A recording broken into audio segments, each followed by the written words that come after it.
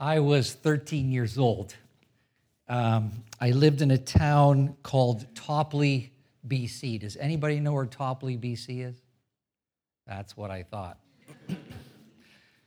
In between Houston, BC and Burns Lake. Does that ring any? You're still looking at me like, how about Prince Rupert and Prince George? In between the middle of Prince Rupert and Prince George. Population 150. Yep, that's probably why you didn't know about it. There is a Topley, California too, though, so I don't know. Anyways, I lived in Topley, BC, and I was 13 years old, and I woke up one morning to take the school bus to Houston, BC, which is what we did every day. And it was in the middle of the winter, and it was minus 45 that morning.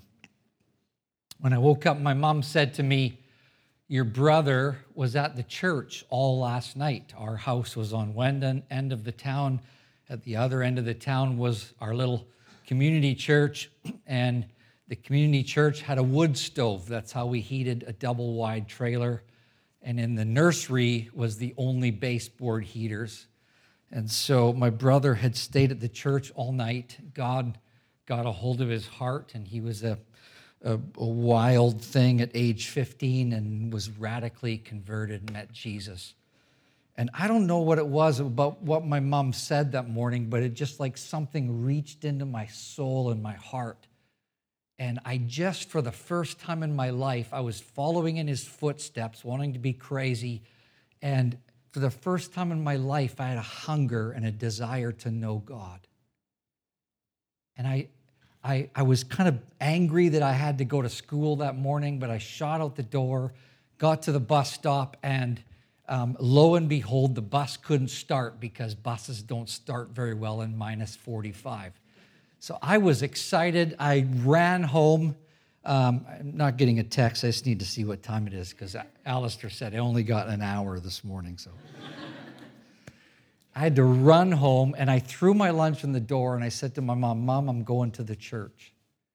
I remember walking to the church, getting in this little nursery, and I didn't even know what I was to do or not do. I just got down on my knees in this little nursery, and I began to holler and scream and say, "God, if you're real, you got to come and meet me like you did, whatever you did to my brother." I was laying there, I was yelling and hollering in the nursery, and my grandma lived across the road. And my grandma was awakened. This is like 6:30 in the morning to someone yelling in the double-wide trailers.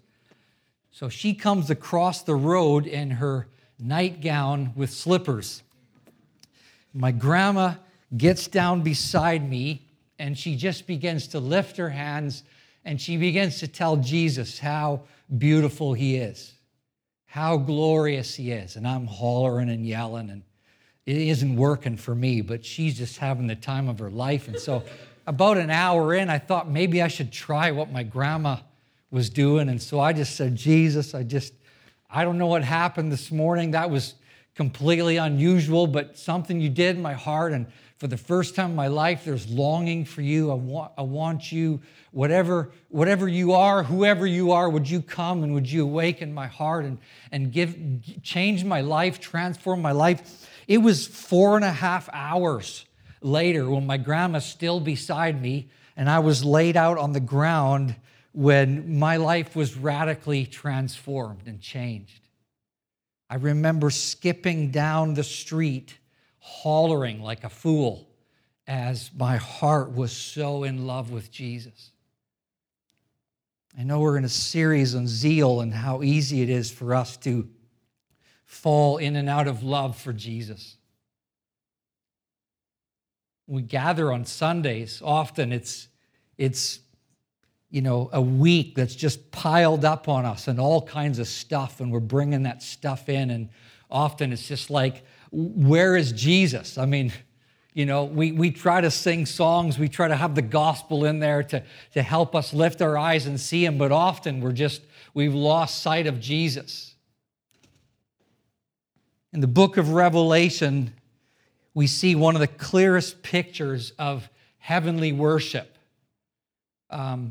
we see this beautiful picture of heavenly worship. And the reality is when we gather on Sunday mornings, when we gather, we are actually joining that service. It's amazing. It's crazy to think, there's different time zones and people have worshiped way before us. There's this ongoing worship down here. But when we gather on Sunday mornings, no matter how we feel or what's gone on that week or what's gone on that morning, when we gather, we're actually joining a worship service that never ends, that's continuously going on in heaven. So we're going to look for a minute this morning at that worship service, and then we're going to conclude by looking at some possible hindrances that might hold us back from really joining that worship service. So before we get to Revelation 5 and Revelation 4, we see a throne, and the scripture says that there's someone seated on the throne. There's a throne, someone is seated on the throne. That throne is occupied. That throne has been occupied for centuries, for thousands of years. Before the beginning of time, that throne has been occupied. This throne we read about is mentioned 17 times in chapter 4 and chapter 5, and then 21 more times in the rest of the book of Revelation. This worship service around the throne is worship around the one seated on the throne. And can I say this? So should ours. Every time we have a worship service, our worship service should be focused on the one who is seated on the throne. From this throne, the scripture tells us, comes flashes of lightning and rumblings and peals of thunder. Lightnings and rumblings and thunder all display the terrifying splendor of God's glory. Verse 3, he who sat there had the appearance of jasper and carnelian. These jewels signify the splendor and majesty of the one who's on the throne. What John is doing here is he's attempting to describe in words and images what's impossible to describe. The one seated on the throne is impossible to describe. He's beautiful beyond description. Can you say this morning that he's beautiful to you beyond description? He's holy, holy, holy. Revelation 4:8, and the four living creatures, each of them with 6 wings, day and night, night and day, they never cease to say, holy, holy, holy is the Lord Almighty. Day and night, week after week, month after month, year after year, these creatures attend the throne of God and they see the one seated on the throne and they never cease to say, holy, holy, holy. Darrell Johnson says, always 3 because the one who sits on the throne is 3. The triune God, Father, Son, and Holy Spirit. These creatures are calling out something of supreme importance when it comes to the one who's seated on the throne. The one on the throne is awesome in his beauty, purity, and perfection. The one on the throne is in a class all by himself. He's set apart. He's holy, holy, holy. Psalm 50, somewhere in there, middle of the chapter, the psalmist, the Lord says to the wicked, you thought I was altogether like you. Often we come into our gatherings and we've lost sight of the holy, holy, holy one. We bring him down. We kind of want him to be our buddy and just kind of be a little bit casual, and we take this casual attitude in. And this picture we see of heaven, of this worship service that's never ending, is there's one seated on the throne, and he's literally blowing the minds of every creature around him, and all they can say is, holy, holy, holy is the Lord God Almighty. A.W. Tozer, like 40 years ago, said this: the decline of the knowledge of the holy has brought on our troubles. A rediscovering of the majesty of God will go a long ways towards curing them. He goes on to say, if we would bring back spiritual power to our lives, we must begin to think of God more nearly as He is.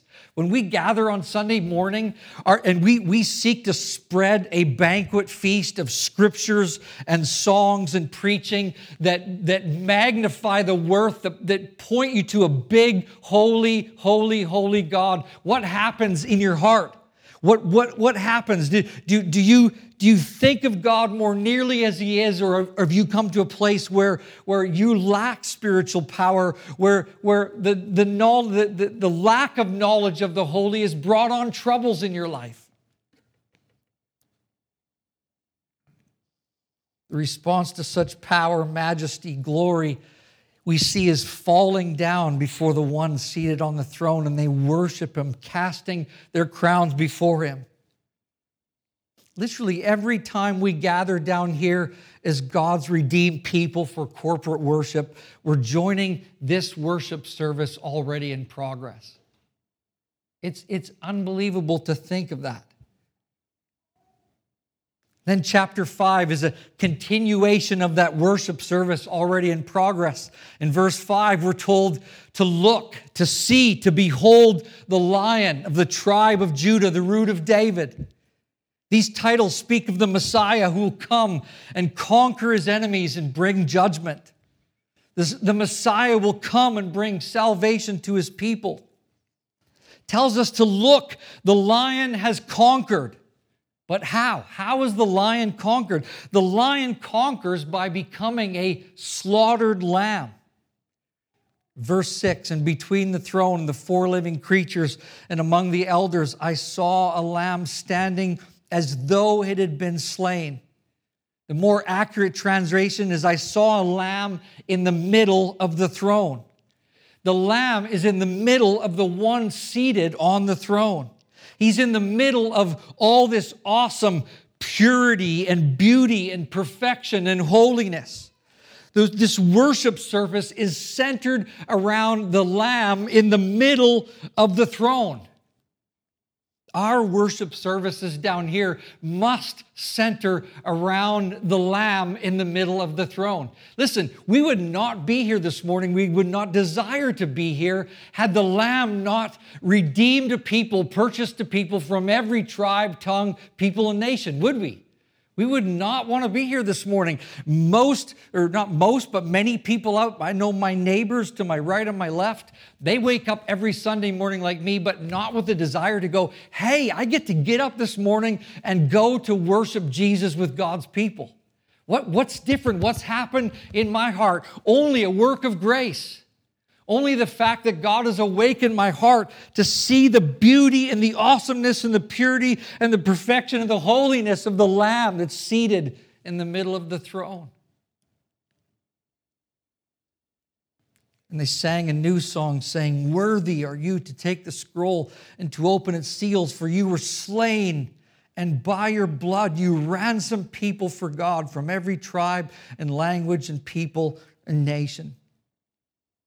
John says he saw a lamb. Well, what happened to the lion? This lamb is standing as though it had been slain. It's no longer slain. It's no longer a dead, bloody heap. But this lamb, Jesus Christ, is now in the middle of the throne as the conquering one. Jesus Christ is the focal point. Jesus Christ is the focal point of the worship service that's already happening in heaven. And Jesus Christ should be the focal point of our worship service every time we gather. The lion lamb has ransomed a people. We sang about that this morning. 24 elders and living creatures explode in worship as they behold the glorious mystery of the Lion and the Lamb. And they sing a new song. What new song do they sing? Well, we see in chapter 4, the song that they were singing was, "Holy, holy, holy is the Lord God Almighty, who was and is to come. Worthy are you, our Lord God, to receive glory and honor and power, for you created all things, and by your will they exist and were created." But now in chapter 5, their song is different. Their song is a new song. It's, "Worthy are you to take the scroll and to open its seals, for you were slain, and by your blood you ransomed a people from every tribe, tongue, language, and people and nation," making it possible for us to stand in the presence of holiness. That's us.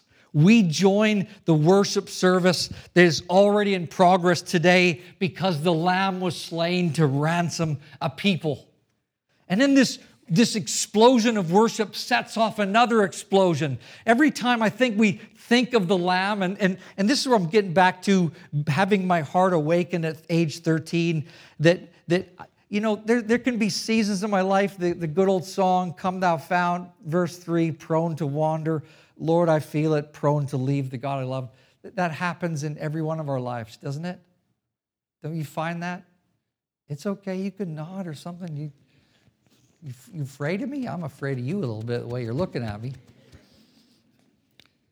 Prone to wander, prone to leave the God. It can be so easy for us to lose sight of the Lamb, and that's the beauty of the gospel. The gospel is just not a word or a catchword or phrase that we use. The gospel is about a person. It's about Jesus. It's about the Lamb who was slain to purchase us. Sometimes we need to go back there and we need to be refreshed of the good news of the gospel. We need to be with Jesus. We need to open the scriptures. We maybe need to sit down and listen to some music that stirs our heart and our affections for Jesus.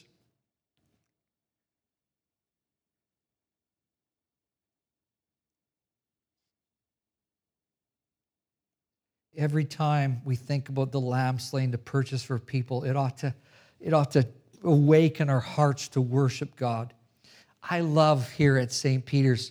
This is the only place that I've been at where you hoot and holler at the assurance. And can I just say, you should get a little bit more crazy than you do. Yeah, I love it. Because there's no other place where we should be loud than there. I mean, what we're just saying is, guess what? You are the people that he purchased with his blood, and you've been out there and doing life, and things have been hitting you and smacking you in the face, and Jesus has never changed. Jesus is just as glorious as he always is, but there's all kinds of things in your way. And when you come in in the morning and you sing a song like, "Our God's the Lion of Judah, and he's holy," and we go, "Oh, he is holy, and I've just had a bad week, and I've sinned, and I've broken his laws, and I've done things I shouldn't have done this week." And then we confess our sin corporately together, and then we're reminded, guess what? Guess what? Even though you've walked away, even though all these things have been in your way, and you've forgotten me, guess what? I've loved you with an everlasting love. Oh, come on. That is so good news, and that's worth hooting and hollering about.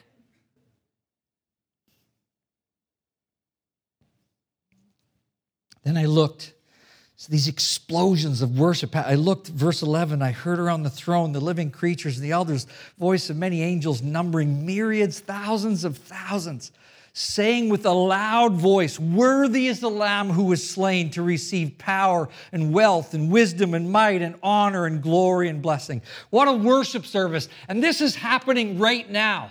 This happened this morning, long before we started our service. It's going to continue long after we end our service. This glorious worship service. And when we gather, we have this privilege of joining in with this service. Right? He's thinking, like, are you kidding me? Like, that's always happening. And somehow when we gather corporately, we get to join that every time we gather. If Jesus has purchased us with his blood, he's made it possible for us to gather as his redeemed saints and approach him boldly and worship him. Join in with that worship service. Now, if we see in the Revelation text this, explosions of worship, loud voices and loud singing and shouting, what do you think our gatherings are supposed to look like? What do you think they're supposed to look like? I mean, there's all kinds of scriptures in Scripture commands that we're to worship God, we're to express our worship of God outwardly. Expressions of devotion, though, must flow, or any expressions, outward expressions of devotion need to flow from a faith-filled heart. So we gather, and we don't want to whip up emotion. We don't want to, manipulate or try to make something happen, but it flows from faith-filled devotion. When we gather, we see these many ways that we can worship God with our bodies, and we respond. There's scriptures like Psalm 47:1 that tells us to clap our hands, all peoples, shout to God with loud songs of joy. What does it look like? We clapped our hands, we hooted and hollered, we shouted to God with loud shouts of joy. I'm convinced there is no decibel meters in heaven. Oh, I can hardly wait to get there. Oh, I led worship at a Russian young adults conference in Bellingham last week, and they told me, we want you to be as loud as you could possibly be. I was like, yes, that never happens anywhere I go. But you that don't like loud, Jesus is going to change your hearts when you get to heaven. He's going to change your hearts. And it's going to be loud. Clap your hands, all people. Shout to God with loud songs of joy. Psalm 95, oh, come, let us sing. We sang this morning to the Lord. Let us make a joyful noise to the rock of our salvation. Verse 6, come, let us worship and bow down. Let us kneel before the Lord our Maker. Psalm 149:3, let them praise his name with dancing. Ooh. And no, we don't do that. We're Anglican.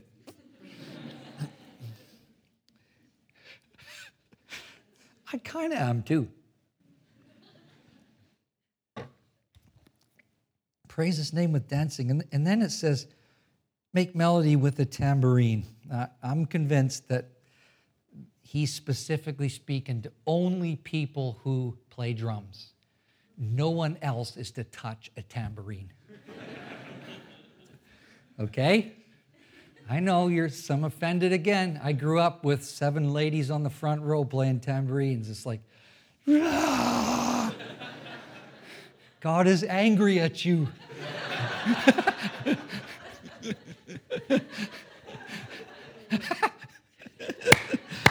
Well, I'm having a good time up here. I know you're looking offended and all kinds of things, but I'm leaving at the end of this, and I don't know if Alistair will ever have me back, but tambourine should be played with people who got beat, got rhythm. If they got rhythm, they can play a tambourine. If you don't have rhythm, you should audition to play tambourines. I'm convinced of it. Okay? And the reason why you're laughing, because everybody's had the tambourine experience. Psalm 22, verse 23 tells us to stand in awe of him. 1 Timothy 2:8 tells us that I desire that in every place the men should pray, and women lifting holy hands. We read in Revelation that they fall down before him. So we can see that singing, clapping, shouting, kneeling, dancing, playing instruments, standing in awe, lifting hands, falling down, all these are acceptable and appropriate worship of the Lamb. And I don't think it was meant to be an exhaustive list. So if what's happening up there, focused on the Lamb, the one seated in the middle of the throne, is explosive worship. What is our worship to look like? What holds us back? A few hindrances as I close, okay? One might be that you've lost sight of Jesus. Do you know that it's possible to be in church, to serve at church, to be involved in church, to come and to sing and to go through the motions and have your heart completely disengaged? Jesus in Mark 7, verse 6, he was quoting Isaiah the prophet, and he said, these people draw near to me with their lips, but their heart is disengaged, is far from me. That's a danger that we all face. We're really good at doing this. Happens every morning at 10 a.m., every Sunday morning. What do? We get up, we get ready, we shower, we make ourselves look pretty, we come through the door, we sing, we get up, we sit down, we do the Lord's Supper, we leave. Hindrance that's holding us back from joining maybe that worship service already in progress is that we've lost sight of Jesus. Can I call you this morning to take a fresh glimpse, a new look at Jesus? The kingdom of heaven is like treasure hidden in a field, and a man found it and covered it up. Then in his joy, he goes and sells everything to buy that field. This is what we do, is got to flow from inward transformation. Jesus has done something in me, and so when we gather as redeemed people, we join that service just mindful that Jesus has saved me, brought me into his family. How could I not worship him and love him? It's the first hindrance. Second hindrance is maybe you're afraid of what others might think about you. In heaven, no one cares because their gaze is on the Lamb, the worthy Lamb.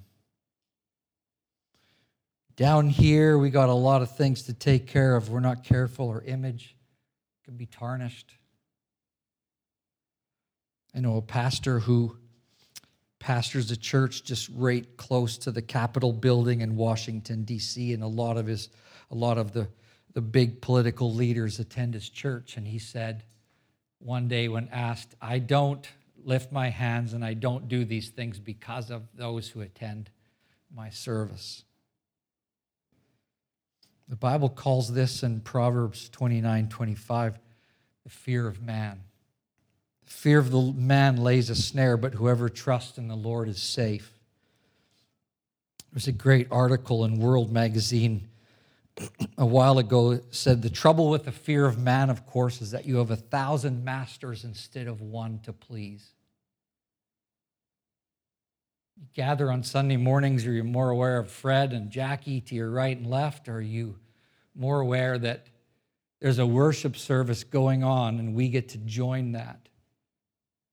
And the Lamb is centered in the middle of the throne, and he's awakened my heart, and I join the seraphs, I join the 24 elders, I join the myriads of angels falling down and saying, he's worthy. I had a guy in my church. I planted a church 20 years ago, and it was about a year and a half into the church. He was big. He was about 6'8", and he had come through the door, and he sat at the back for like 4 weeks, and he folded his arms like this, and he looked so angry, and he never sang. And we always had a good time, like a really good time. Like I moved a little more than I move here. And I finally, I went and met him the first Sunday, but the fourth one, I'm just like, why is this guy coming to my church? Because he's just like illing me out. He just looks like he wants to hurt me, and so maybe he does. Maybe I should just go and let him hurt me. So I went to the back, and I'm like, hey, man, good to see you again. I said, can I just ask you a question? We had coffee and donut break in between the preaching, and so I got to preach in a minute, but we had coffee and donut break, and I figured it'd be nice before I preached to find out why he's angry. And so I just said to him, I said, can you just answer a question for me? Like, you've been here for like a month, but you look, well, you look a little angry. You look like you're gonna hurt me. And he kind of chuckled. He goes, no. He goes, I love it here. Oh, really? Really? So that's how, okay, great. That's all I want to know. About 6 months later, that guy was in our church service, and I love songs that tell us about the glory and the beauty of Jesus Christ. We desperately need in our churches to spread a banquet that puts Jesus in all his glory and beauty on display, so that when people come, sooner or later, it's going to get him. And it got him. He was so affected by the songs we were singing, the truth we were proclaiming. I remember one day seeing big tears coming down his eyes, and he was doing this movement, which I've never seen anybody do before. He just kept doing this, and I'm like, what's happening to him? Maybe we should put him in a straitjacket, drag him out or something. But that's all he did, just like. And he just told me after, he was just being so touched by God. Is a hindrance to gathering and centered around the Lamb, is a hindrance that you're afraid of what others think. Maybe it's a theological issue. What I mean by that is there are many men and women that I love and respect. They deeply love Jesus. They know their Bibles better than me. They are absolutely more committed to Christ than me, and yet they would be more reserved in the way that they would worship Jesus. Many of these men, women have greatly influenced my life by their books, the sermons they've preached, and they would say that our worship is to be characterized by an attitude of reverence and awe, soberness and solemnity. And while I would agree on this point, I think it's impossible to ignore the multitude of examples and commands in Scripture that emphasize celebration, passion, delight, exuberance, that we reflect all of them. It's impossible to ignore the many, many commands in Scripture to worship God in multiple ways through our bodies. Some would say, worship is a matter of the heart. Could you imagine? I've been married for 33 years. If I said to my wife since the day we met, honey, I love you in my heart, but I never need to show it outwardly. Honey, I love you. You got to know I love you, but I will never demonstrate that love. Wow. I would not be married for 33 years. She's hot. She's the greatest thing. She makes my heart beat faster when I see her. This lady is 4'11", and she's dynamite. She loves me passionately, and she loves our children passionately. We have 8 and 3 grandbabies, and they are crazy. My life is crazy, but she is amazing. Fourth hindrance is that you might say, I don't want to be emotional. And to paraphrase Jonathan Edwards, he says, emotions are no sign one way or the other that we're being affected by God. We can be moved by subtle lightning changes or well-designed architecture. The skill of the musician or the style of music can impact us. Of course, so can the biblical truths we're singing. He ends with, if we desire to honor God with our emotions, they will have their source in the truth we profess. Other factors may contribute to the same end, but it will be a secondary influence. And we know that. We use music, and music is beautiful. But if we take it away, Jesus is still Jesus. He's still a great Savior, and He still should be the one that moves our hearts. Well, we've barely scratched the surface when it comes to magnifying the Lamb who's seated in the middle of His throne. I don't ever want to be guilty of conjuring something up or trying to whip up people's emotions. Our reason for passion and worship has got to be derived from derived from Scripture rather than our own personalities or preferences. And if this is true, then introverts, extroverts, young and old, academics, athletics, the athletic type are all called to worship God wholeheartedly in a way that is worthy of His supreme value. And I close with this last point. How was I? I'm done. I close with this point. You might say, I'm not worthy enough. And guess what? You never will be. That's the glory of the gospel. Jesus, when He looks at you, when God the Father looks at you, He sees perfect righteousness that was given to you by the Lamb who was slain for your many sins. Sam Storm says, grace is no longer grace if God is compelled to withdraw it in the presence of human demerit. Maybe this week you say, boy, what happened on Wednesday, that's why I can't lift my hands. That's why I can't engage my heart. That's why I can't approach the throne and worship the worthy Lamb. Guess what? Those sins, past sins, present sins, and future sins were all placed on the Lamb who was slain for you. And He is worthy of every breath. He's worthy of our life. He's worthy of our worship.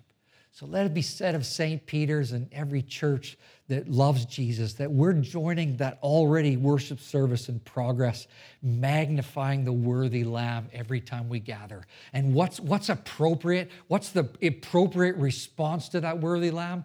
Well, you worship Him with your heart and let it spill out into however you want to worship Him rightly.